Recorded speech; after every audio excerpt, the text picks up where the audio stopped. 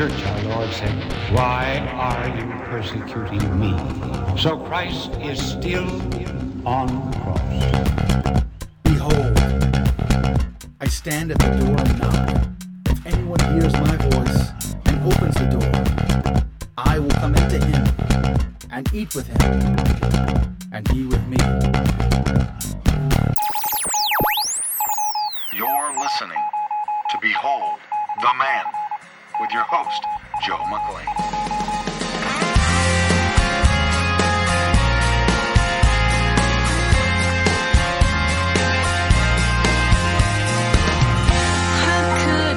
Someone like me use my tears to wash your feet. How could you love someone like me when I live so carelessly? You took away my shame and you gave me a new name. You rescued me, God of mercy.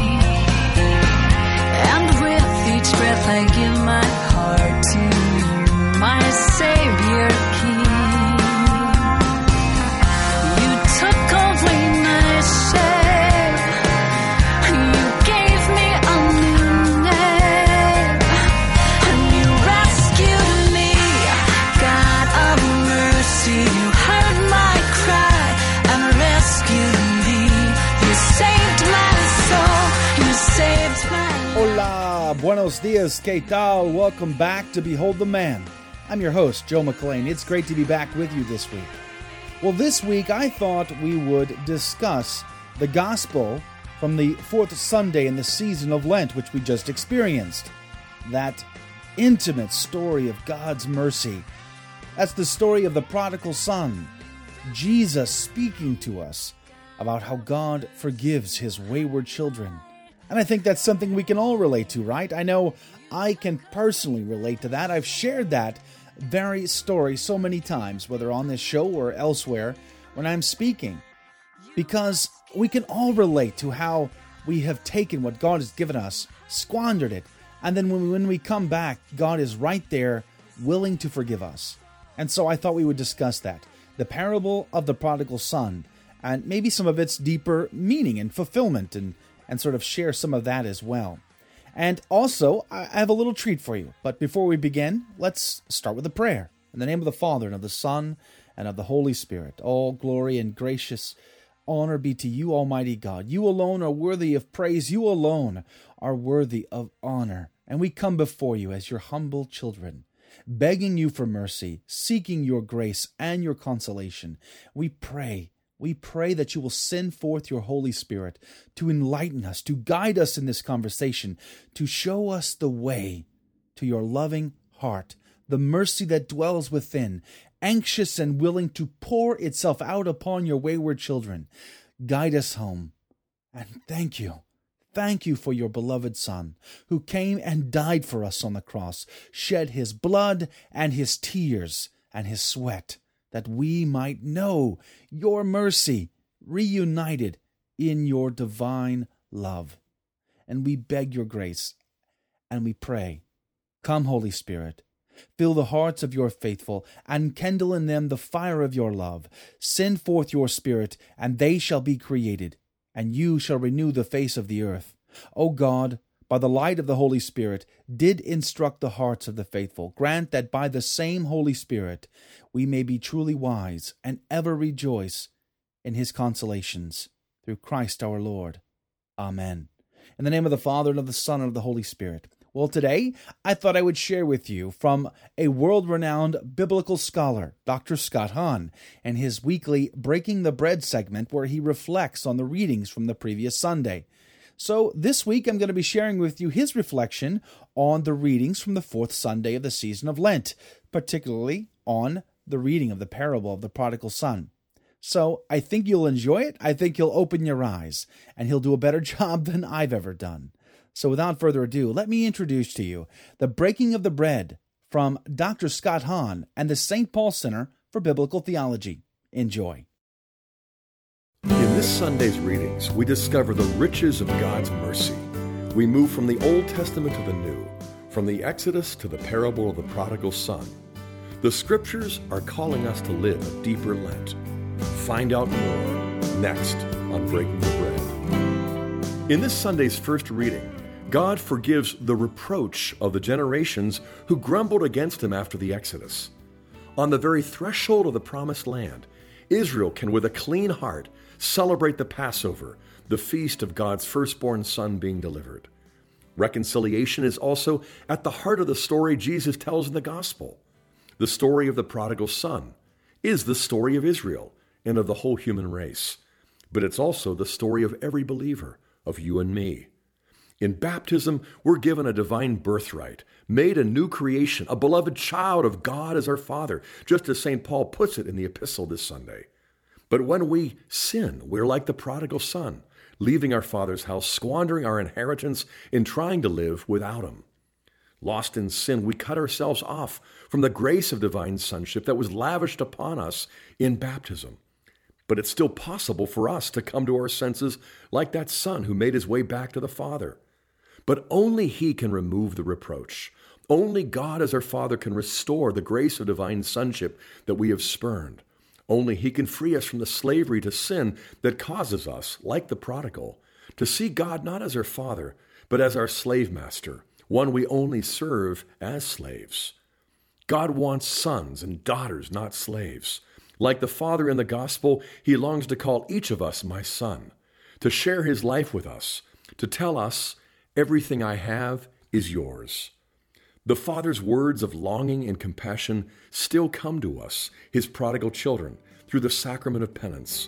This is part of what St. Paul calls the ministry of reconciliation entrusted by Jesus to the apostles and to the whole church. Reconciled like Israel, we take our place at the table of the Eucharist, the homecoming banquet the Father calls for his lost sons and daughters, the new Passover we celebrate on this side of heaven. We taste the goodness of the Lord as we sing in this Sunday's psalm, rejoicing that we who were dead are now found to be alive again in Christ. This is Scott Hahn for Breaking the Bread. Breaking the Bread is a production of the St. Paul Center for Biblical Theology. If you'd like to receive written copies of Dr. Hahn's reflections on the Sunday Mass readings, you can contact us by email at staff@salvationhistory.com or call us at 740-264-9535. That's 740-264-9535. Are you in need of rescuing? Do you need conversion? You know, that intro song that started us off today, that was You Rescued Me by Sue Peters. You can find out more about her and a link to her site, as well as the St. Paul Center for Biblical Theology at my site at www.catholichack.com. But I was in need of rescuing. I was in desperate need of conversion. Back in April of 2002, I was at my lowest point.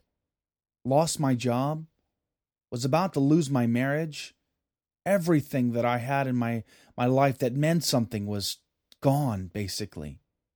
And so I got on my knees and I turned to that one person who I thought would not be there for me because I was never there for him, because I didn't give him the time of day. And he was there, and it blew me away. I said, God, I cannot do it. I give it to you. And he did it. In that instant of time, like this, the cliche epiphany of so many, like St. Paul, who had the scales removed from his eyes. In that instant, I knew things that I didn't know the instant before. You see, I thought how great it would be to just be a slave in the kingdom of the Almighty. It would be better than to not be in his kingdom at all. But instead of being a slave, he made me a son. That's at the heart of the parable of the prodigal son. That's what God, in his mercy and divine love, is trying to share with us. But there's more going on there than what meets the eye. And I think that's part of the challenge we have in reading Scripture. We tend to think of Scripture as, or read it from a 21st century Westerner mindset. It's very literal. There's no deeper layers to us traditionally. We have to get down deep and pull the Scripture apart and see its many different levels if we're going to really pull from it. It's just exhaustive meaning and context, because we could Scripture dive all day and never get to the bottom of it. But that's also the beauty of Scripture. And this particular one, I think, is really great because it has many different levels. You see, on one level, it speaks to yours and my heart, because we both understand the necessity of conversion, of rescuing, because we've all been prodigal sons and daughters. But on another level, there is something much deeper and more fulfilling going on here. And we're going to talk about that next. But let's just briefly go over the story of the prodigal son. We find it in Luke's Gospel, St. Luke's Gospel, chapter 15, starting around verse 11, down to the end of the chapter in verse 32. But before we read that, let's read the very first few sentences of this chapter 15 of St. Luke's Gospel. It says, quote, "Now the tax collectors and sinners were all drawing near to him, and the Pharisees and the scribes murmured, saying, 'This man receives sinners, and then eats with them.'" I love that. This man receives sinners, and then eats with them. Notice how important this concept of eating is in their culture. To eat with them, to receive with them, to have communion with them, to share a meal. It reminds us of Revelation, to knock at the door of our heart. And if we shall open the door from within, he will come in and he will share a meal with us. What is that meal? That meal is Eucharistic. It's the body and blood, the soul and divinity of our Lord, truly present there in the bread and wine, under the appearance of bread and wine. Jesus shares with us, divine life, eternal life, given to us through the hands of the priest who stands in persona Christi, in the person of Christ, giving us true flesh and true drink. That's John chapter 6, that mighty Eucharistic chapter of John's Gospel. This is at the heart. It's complete mercy. It's complete love. It's becoming one with our spouse, our bride, which is Christ. We're the bride. He's the bridegroom, but that's our spouse. The one flesh union of man and wife in the covenant relationship of marriage, that is even more true when we receive Christ in the Eucharist, when he says, "This is my body," and we say, "Amen." And then we receive him like a bride does her husband, and we become one with our Lord. This is what our Lord means when he receives sinners and then eats a meal with them.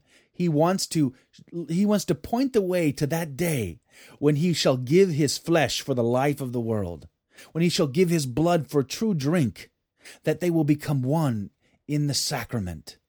That's so powerful in my opinion. But you see how the tax collectors and the sinners were gathering, and then it was the Pharisees and the scribes who really had trouble with this. You see, the Pharisees and the scribes, they thought, well, we'll stick to the letter of the law. And they rejected all those people who weren't so, rigid, who didn't see things their way or didn't act the way that they did. And so they rejected God's mercy upon them. They rejected God's mercy upon other people. That's where we have to be very careful in our life, isn't it? We have to realize that God has given us a way through his sacraments, through his apostolic ministry and the bishops in his church. He's given us rules to follow, and we must follow them because they have been revealed to us. But there are so many people out there whom that revelation has not come. They have not received such revelation, and God yet still has mercy upon them too. So, on one level, we can see how God's mercy reaches beyond what He established for a church to even those outside of it, even those who maybe even reject it.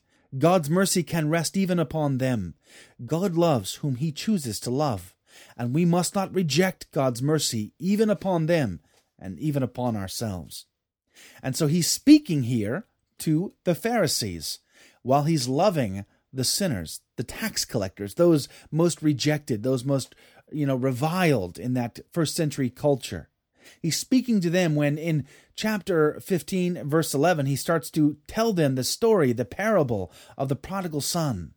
This story of a man who had two sons, a younger and an older son. And the younger son goes to his father and says, Dad, I'm really kind of fed up with just hanging around here in your ranch and doing all the work, and I really want to go live the good life over there. You see, the grass is greener always on the other side, and so I want you to give me my inheritance. Oh yeah, I want you dead now. Now, I don't want to wait until you die naturally. I'd like to see you die right now so I can get my half of the cut, and then I can go live the good life, go live la vida loca.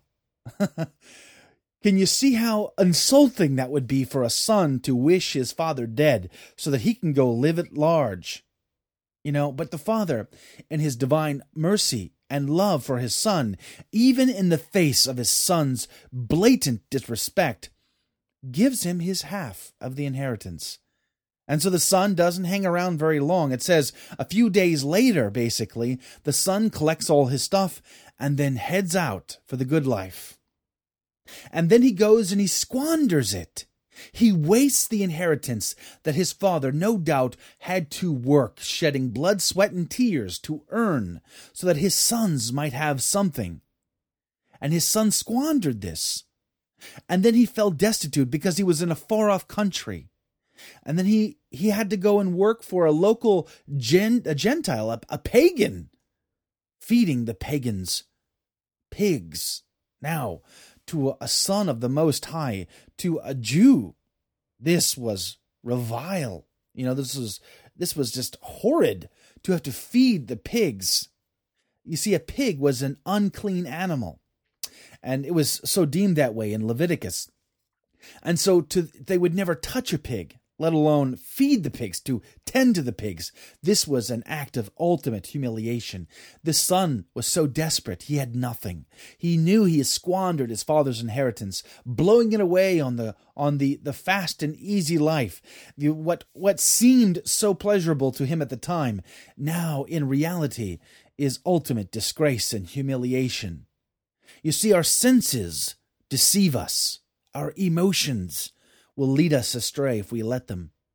Our appetites, when it rules over our reason, our will, always leads us in the wrong direction. When you eat too much because the food tastes so good, you get fat. But when you reason over appetite, you say, this food is good. However, eating too much will cause me to gain weight and to be out of shape and to be unhealthy. And I might die early, or there might be all kinds of medical complications as a result to it. Therefore, I will not eat so much. It's about, as we said last week even, putting our reason above our will, our will above our appetites, rather. We must put our appetites under the control of our intellect, our reason, our willpower. And so the son is out there feeding the pigs, and he looks at how well the pigs even eat. You see, there was a famine in that land. And he goes, man, I would love to just eat what these pigs are eating. The pods that they're feeding on would nourish me at this point. I'm so hungry. I'm so humiliated. I'm so just destitute.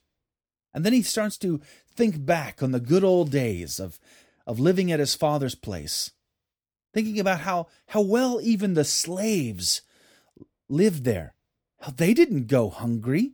They didn't have to feed the pigs and squander and just constantly, live in humiliation. And he starts to think, well, maybe, just maybe, I can go back to my father. And maybe I can throw myself upon the mercy of my father and beg to be a slave in his property. And I will at least live better than I'm living now. And he starts to go back to his father's land. He was in a far-off land. And he goes back to his father's land, and he's thinking the whole way, okay, all right, this is what I'm going to do. I'm going to see my father. I'm going to throw myself at his feet, and I'm going to beg him. I'm going to beg him, please, Father, please. I can't even call you Father. I am so low. I am so low that I can't even call you Father. I will call you Master. Please, dear Master, let me be a slave on your property. Let me be a slave that I might live better than I'm living now. And you see, the father longed for his son. The father didn't want to see his son go away. The father didn't want to have to give over his inheritance and see him squander it. The father knew that he would make all the wrong choices. But the father didn't stop him. The father knew the son needed to learn this lesson for himself the hard way. If he wouldn't listen to reason, then he would have to experience it like the way of the cross. It ain't easy. And so the father was looking for his son, secretly desiring his son to come back. Not even secretly, actually. He stood there on the porch, always looking out for his son, wanting his son to come back. And then all of a sudden the day came. He saw his son on the road, heading back. And he runs out to meet him. And the son sees the father and starts to, okay, this is the time. This is it. I'm going to start to throw myself at my father's feet and beg his mercy. But the father catches him and throws himself on his son's neck. Now this is a link to the Old Testament, the throwing of himself onto his son's neck, kissing his son and embracing him. This reminds us of how, Esau received his brother Jacob, which was then Israel. When after Israel came back to Esau, after having gotten married again, twice actually, Jacob was pretty nervous, thinking, oh man, my brother Esau is really mad. I stole our father's inheritance. I stole our father's blessing away from Esau. Esau was the firstborn, and Jacob was the younger. But instead, Esau threw himself on his brother, kissing on his neck. Like Joseph in Egypt, after he tricked his brothers because Joseph was sold into slavery and eventually became the second person in command in the kingdom of Egypt, wearing the signet ring of his Pharaoh, the king, wearing his robes and riding in his royal chariot. And his brothers who came to buy grain were thrown into jail because Joseph was trying to fool them and to test them to see if their hearts had been changed. And eventually he reveals himself to them. And then what's happened? He throws himself on their neck. This is a beautiful sign of intimacy, of mercy, of forgiveness, of embracing each other. And so the father embraces his son, throwing himself on the neck, and then says, instead of making him a slave in his house, because that's what the son thought he could expect, slavery. No, the father doesn't make him a slave. The father says, bring out the robe, put on a ring, put on shoes on my son's feet, and then kill the fattened calf.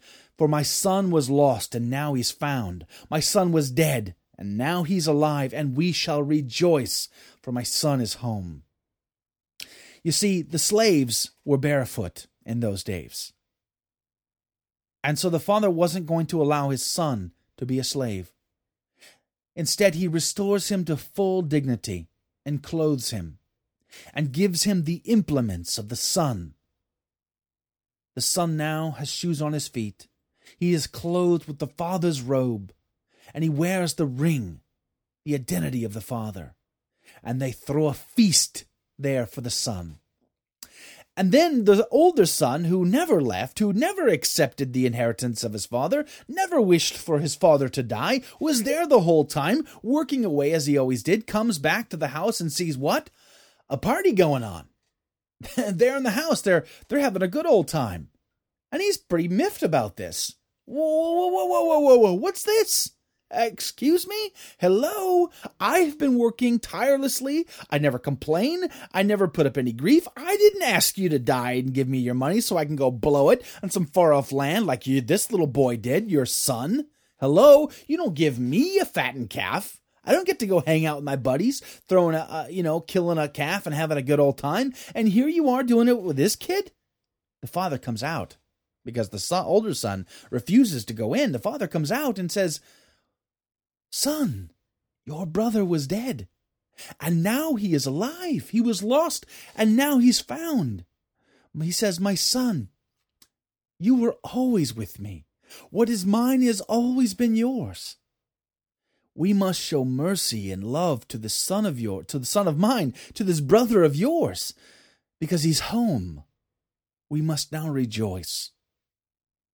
We must see this through the Father's eyes of love and mercy, kindness, embracing his son. And there's a paragraph in the Catechism of the Catholic Church. It's paragraph 1439. It's very beautiful. It says, quote, "The process of conversion and repentance was described by Jesus in the parable of the prodigal son, the center of which is the merciful Father, the fascination of illusory freedom, the abandonment of the Father's house, the extreme misery in which the Son finds himself after squandering his fortune, his deep humiliation at finding himself obliged to feed swine, and still worse, at wanting to feed on the husks the pigs ate, his reflection on all he has lost, his repentance and decision to declare himself guilty before his Father, the journey back, the Father's generous welcome, the Father's joy. All these are characteristic of the process of conversion. The beautiful robe, the ring, and the festive banquet are symbols of that new life, pure, worthy, and joyful, of anyone who returns to God and to the bosom of his family, which is the church. Only the heart of Christ, who knows the depths of his Father's love, could reveal to us the abyss of his mercy in so simple and beautiful a way. Isn't that just an excellent description of the mercy of God? It's this process. It's a process. It's inheritance. We all have an inheritance in our Father. We each take from our Father what He's originally given us, and the question is, do we squander it or not? Most of us squander it. We go through the cycle where we take what we were given and we squander it on the worldly desires, which are fleeting and pass. And then we reach that low point where, for me, it was where I was completely absorbed in sexual license and pornography, and I allowed it to destroy my marriage and to destroy my life and everything else. And then I turned to my Father, thinking I would be a slave. Instead, He restores me through absolution. You see, I heard the voice of God in the confessional. I absolve you. That priest who stands there in the person of Christ, in persona Christi, this man who has been called out by God, lends his body, his faculties to God, so that you and I can hear God's voice, because we need to know for sure, beyond the shadow of a doubt, that God forgives us, that He embraces us as sons and daughters, and that He absolves us, taking our sins away from us. And then He gives us penance. He gives us the means by which to restore ourselves in the sonship and daughtership of God, by doing penance. Through the confessional, He restores us, like the Father putting robes on his Son. Also like God the Father in Genesis chapter 3, who after hearing the confession of Adam and Eve and giving out their penance, He also restores their dignity by bringing them skins, by animal skins to cover their body, removing their shame and restoring their dignity as sons and daughters of the Most High. That is what God does for us in the act of confession and penance and reconciliation. It is beauty. This is the mercy of God in the story, the parable of the prodigal son in St. Luke's Gospel, chapter 15. Well, that's going to be it for this week. Next week, we'll talk about the Samaritans and how that ties into this parable, and then we'll get into the woman at the well. So stick around. Well, until next time, I'm praying for you, so please pray for me. Stop by the website, www.catholichack.com. God bless. From the Catholic Underground.